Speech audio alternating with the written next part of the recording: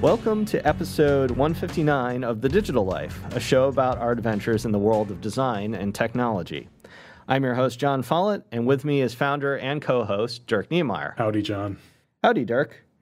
For our podcast today, we're going to chat about urban agriculture and its importance for the cities of the future. So this is a topic that I'm very interested in. We're quickly approaching 8 billion people on the planet, and more than half of them live in cities, and this number is growing every day. And the ag industry is, as we know, resource intensive. So when it comes to water, energy usage, you name it, the agriculture industry requires it. And so around the world, as they're planning for this increased population living in cities, people are really starting to look at agriculture taking place within the confines of the urban environment. So some advantages of urban agriculture include that you're growing food near where you live, so that reduces the environmental impact of these long supply chains that we've grown used to. So instead of shipping grapes up from Chile, you're growing some kind of fruit locally. It also means that the food is fresher because, once again, you're not in this long supply chain scenario. And cities also get a benefit from this increased greenery because it reduces something called the heat island effect.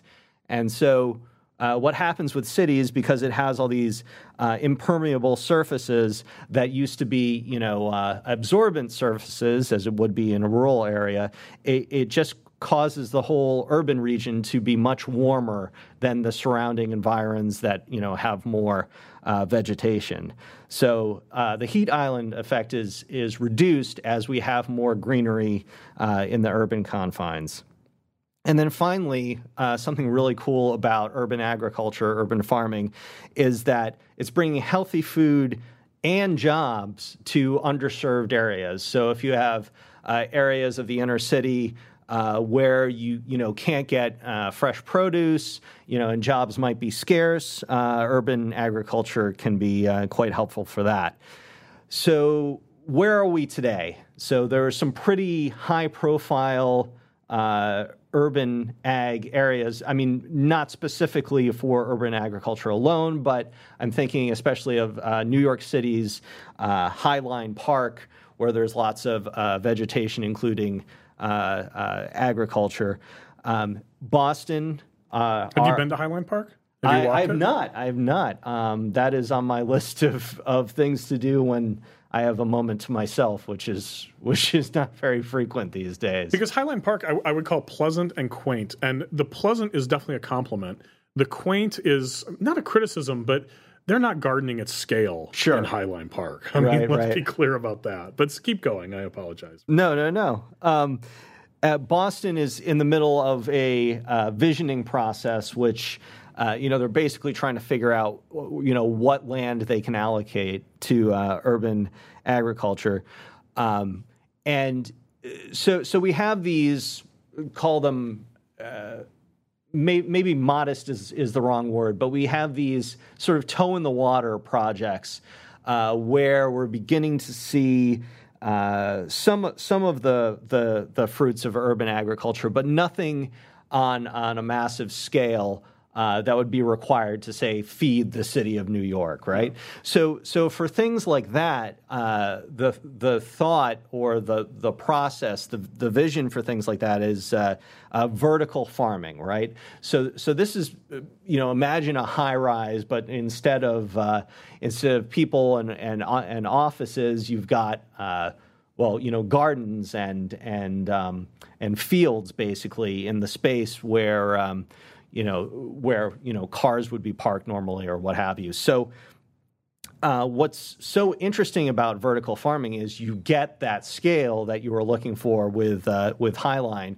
And at the same time, it has all of those other advantages that we talked about before, like it's local, it's providing the jobs, it's providing the fresh food, et cetera. So Singapore launched one of the first commercial vertical farms in the world a couple of years ago in 2012. So it is happening, and it is sort of part of this move towards urban agriculture. But we know that Singapore is pretty advanced when it comes to that kind of thinking. So it's hard to say when this will become more, permeate, more cities. But it's certainly a good start.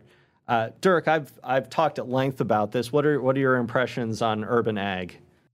Certainly, it's interesting to read about. It's interesting to think about. I mean, there's a lot of unknowns in terms of a future that would theoretically require urban agriculture. And so what I mean by that is we don't know exactly how the world is going to change as a virtue of global warming, which is the most likely sort of cataclysmic event that will significantly change the ways in which we live. There's a lot of scenarios of how it can go. I mean, many people envision a future of megacities because that's sort of in line with what we've seen happening, which is to say, as you mentioned, more and more people are in cities every year. And so these urban agriculture solutions are being envisioned. But, depending on how things go, it may be that instead of trying to build up, we build out. Building up is expensive. So to build a high-rise requires a tremendous amount of carbon emission. There's no two ways about it, from the materials to the construction, the whole 9 yards. And that's happening while we have a majority of Canada, a majority of Russia, a majority of China. I'm talking about the largest countries in the world. A majority of them are wide open space. So I think there's an open question of whether the future is one of up, not out. Because if we move into the open space that is out, it's far cheaper. You don't need steel and concrete and these other modern building materials in order to house and sustain people, basically. So starting there, now assuming it's a future of these megapolises, it's interesting. I mean, it certainly makes sense for us to have an integrated model of life as opposed to a distributed model of life. I mean, you mentioned the fruits being brought up from Central or South America. I don't remember the country you cited. I think Chile, so South America. And yeah, I mean, it just kind of makes no sense. And there's at the end of the day, there's two reasons why it makes sense to do that. Number one is that there's a company that can get grapes made in Chile that wants to make money. And so that company has a profit motive to make that happen. The second reason is consumer demand. So I want grapes. I don't just want grapes for the 6 weeks of grape season in Eastern United States or whatever the hell that looks like. I want grapes in January and February and March and April. Those are the only two reasons. There's a company that's trying to exploit a situation and make money, and there's people who, when they want fucking grapes, they want fucking grapes.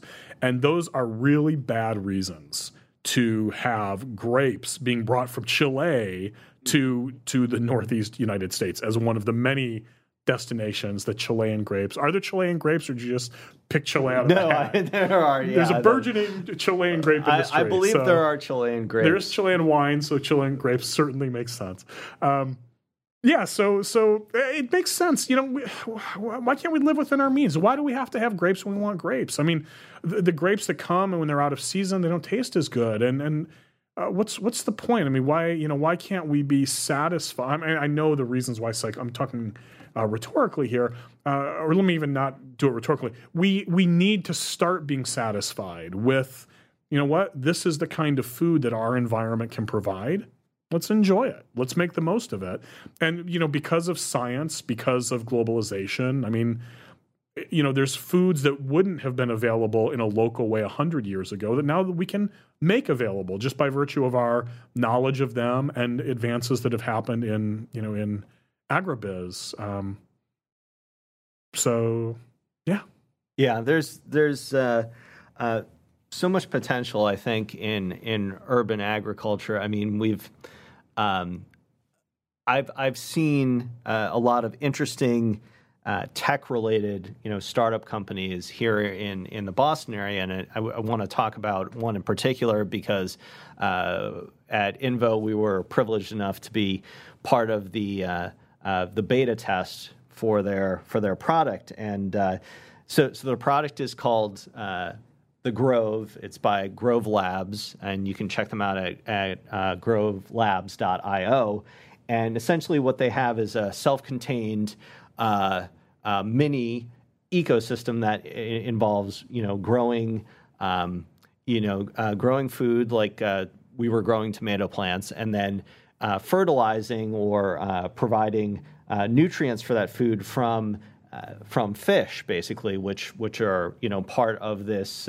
Almost looks like a sophisticated-looking bookcase where the top part of the bookcase is devoted to your plant life and has your illumination and an area for water irrigation, and then the bottom part of it is where the fish reside. And of course, you have to take care of each of the parts of this ecosystem so that everything runs smoothly. And we had a lot of fun getting this up and running. I got to say that for all of you urban farmers out there, it is probably easier said than done because we learned a lot as we were getting our Grove up and running, and we had the great folks from Grove Labs come over and school us a bit in how to take care of it. I think ultimately, having that be part of our community kitchen where we have meals together at Involution, it was a nice part of that. So we did that. I noticed the use of the word "was." John. Yes, yeah, we did that for about a year, and on top of everything else going on in the studio, I don't think we had the bandwidth to really maintain it in an ongoing fashion. So I believe we're going to be donating it to an educational institution in Arlington. But there's a bunch of lessons there. There is. One of those is that urban agriculture is probably just as serious a business as any other kind of farming, right? It's a full-time occupation, and we were doing the equivalent of hobbyist gardening, right, in our community kitchen here at Involution. But if you're interested in that sort of thing, I would definitely recommend checking out Grove Labs. I know that there are community gardens and a lot of other ways to go about this. But that was a good solution for us, and it allowed us to grow produce during the winter as well. Although we didn't have grapes, which would have been nice. Yeah, but it was just a trifle, John. I mean, and that's the takeaway. Let's not gloss over it. I mean, providing food, providing agriculture is not a hobby thing at the current level of agricultural technology. I mean, it's a profession. It's something that you have to put a significant amount of time into, have a significant amount of expertise, and have the correct supplies and knowledge and all of this stuff. And so many things that we sort of idealize as being part of this utopian urban future, imagine in hobbyist ways, simply aren't hobbyist things. And this is just a great example of it. Yeah, that's a good point. These are things that, yes, they need to be local. Yes, they need to be integrated. But that doesn't mean that Tom, Dick, and Harry, to use the traditional and male-focused list of generic names, can just, as part of their day, screw around with their little in-house agriculture, and ta-da, there's going to be food there. Maybe someday, but certainly not now. I mean, this is something that requires real professional people putting significant amount of time into to realize. Yeah, I think that's an excellent point. Listeners, we're excited to announce today another partner in our network for the Digital Life. You can already find the Digital Life on iTunes, SoundCloud, Stitcher, and our friends at Player FM. And we're excited to announce today that we're also available on Google Play. Listeners, remember that while you're listening to the show, you can follow along with the things that we're mentioning here in real time, just head over to thedigitallife.com. That's just one L in the Digital Life, and go to the page for this episode. We've included links to pretty much everything mentioned by everybody, so it's a rich information resource to take advantage of while you're listening, or afterward if you're trying to remember something that you liked. And if you want to follow us outside of the show, you can follow me on Twitter at John Follett. That's JONFOLLETT.